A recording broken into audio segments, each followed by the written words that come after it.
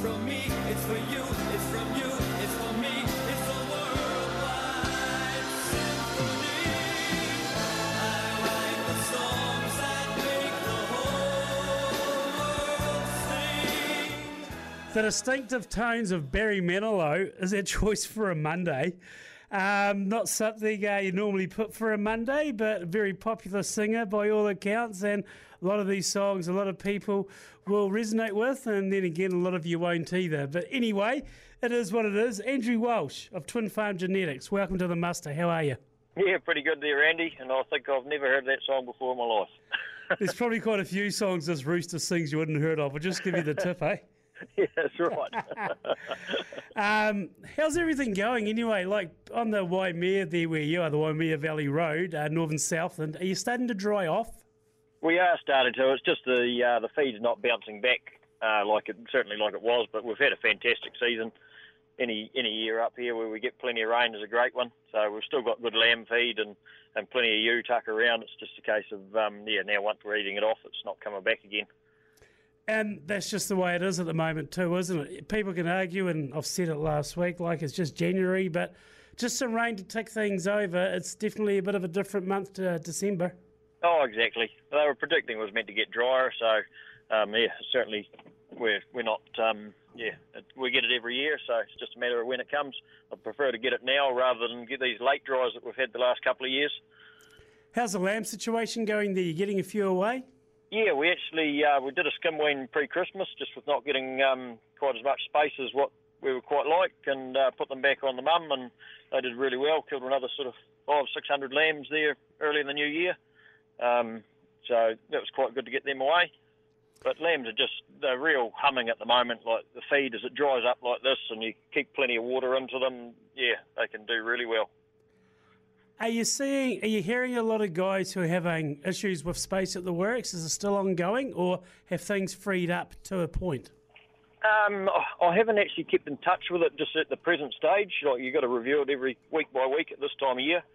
But yeah, certainly before Christmas, I know there was quite a few hold-ups there, but we didn't have any issues there early in the new year, which was quite nice. Yeah, I'll get Howie on the program the next couple of days. We'll have a catch-up to see what's happening there in regards. How's everything else going? Yeah, ticking along good. We're actually shearing at the moment, so all the ewes, and we'll start into a few lambs as well, get the feathers knocked off them at the moment. So these nice hot days, I guarantee they'll be looking forward to get their woolly coat off. What's your sharing on the ewes? Are you 6 monthly there or yearly? Yearly, yep. Just the price of wool and the price of shearing. It's not a money-making scheme. We still want to keep the wool correct on the sheep, make sure that we don't get any matty backs with anything to set up looking for fly strike. But other than that, yeah, try and keep them clear around the points and reduce that wool cost of just once a year shearing. Well, that's the other thing, isn't it? Fly strike. Talking with Dean about it before and Jamie. What about you there? Do you notoriously get a bit of it this time of year, or just like anything, it just it's luck of the draw?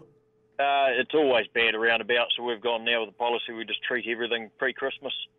Everything just with gorse guns, actually. We mix up a bit of a brew in the gorse gun, and as everything runs up the race as we're drafting, they get a blast of that on their back. Yeah, interesting you do that. A few people have talked about doing that this season. Do you think it works quite well, and by doing this, you're not crutching lambs as a result? Yep, it works fantastic. It's not the be-all and end-all, obviously, as if you go with the proper jetters as the ultimate. But we seem to find it gets us about 10-week protection, which works really well. And, yeah, we're not crutching lambs. Just depends how much you blast them, but we're just giving them a light mist on the back as they go. And it seems to keep everything right. And the ones that we go to shear, you can get some stuff with zero withhold on wool. You don't get as long a protection, but that still gets you through that Christmas New Year break where everyone's away. You're thinking like of Extinis ad? Yes, that's the one. Yeah, it's an interesting one, isn't it? Like because traditionally you got a coat of sheep or a lamb, you just got to bake the wool and just make sure you smash it whenever you're doing it for dipping. What's it like though when you're doing the gorse gun? Are you just lightly putting it over there, or are you trying to actually give them a good soaking in the rear end? Well, it depends how well they run, to be fair, to how hard we squeeze that wee trigger at them. But if they're flowing nice, like it's just a light mist as they're going over the backs, we have a double gorse gun, so usually have one sort of at the back hoeing up with a bit of a blast, getting more of their bums, and the one up the race just as they run through doing a squirt down the back.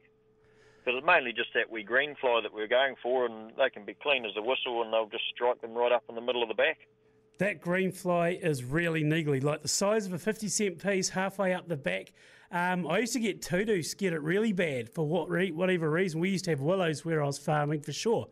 But there was nothing worse than going around there and seeing these animals, and when you see one or two of them, you'll always get a dozen minimum. Oh, you did, right, yep. And to be fair, we were meant to be shearing last week, but the contractors rung up and must have had a couple of people that were getting bad fly strikes, so we said that we could wait, and they went and got them all blown out for them, so... Because, yeah, it'll be a terrible feeling to have that busy itching away on you. Ram selling, that's all over and done with, is it? Yep, it is. Yep, we've still got just the odd one. We actually sold out of Tudus, which is a great complaint. So Nice. I've got a few older rams to go through and, just to make up a few numbers for some clients that we've got. And then we'll be into the ram lambs come middle of March. Sounds like you're getting set for the year pretty well. Yeah, no, it's ticking along pretty good. So we'll run in the ram lambs. I'll get Sean this week, and we'll do some DNA testing on the top end of them. Just, checking the results and seeing how they go, and, grow them out. They should be pretty good, really. Just finally, Snow, when we look towards a year ahead of us in a farming sense, what are you hoping for? Lamb price to increase. Yeah. I suppose just, if we get a decent average sort of a season would be quite nice, so we're not these late dries, get plenty of moisture going through, and all the family, everything makes it through in good health. It's always another year ticked off. It's always a good way to look at it, and before you know it, the year just, like January's just about buggered, if we're perfectly honest. What are we now, the 23rd? So kids go back to school middle of next week, well, they do here in Gore anyway. So it's crazy how things just go by like that, eh? Yeah, you did right, especially when at the start of the school holidays you tell the kids, we'll do this, and they don't seem to forget, and all of a sudden you've got 1 week left, and they're... Dad, you promised. Yeah, I've heard that before. Yeah, no, it's just the way it goes. Hey, Andrew Welsh of Tefrom, thanks very much for your time here on the muster. Twin Farm Genetics, and of course you're involved with the long-range weather here on Hokanui. Appreciate it. Yep, no worries. Cheers, Andy. Laugh out loud with Ag Proud, because life on the land can be a laughing matter.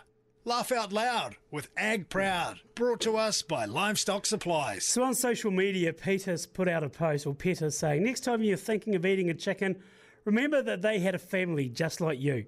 And the ultimate response? This is why you order a family bucket at KFC, because nobody is left behind.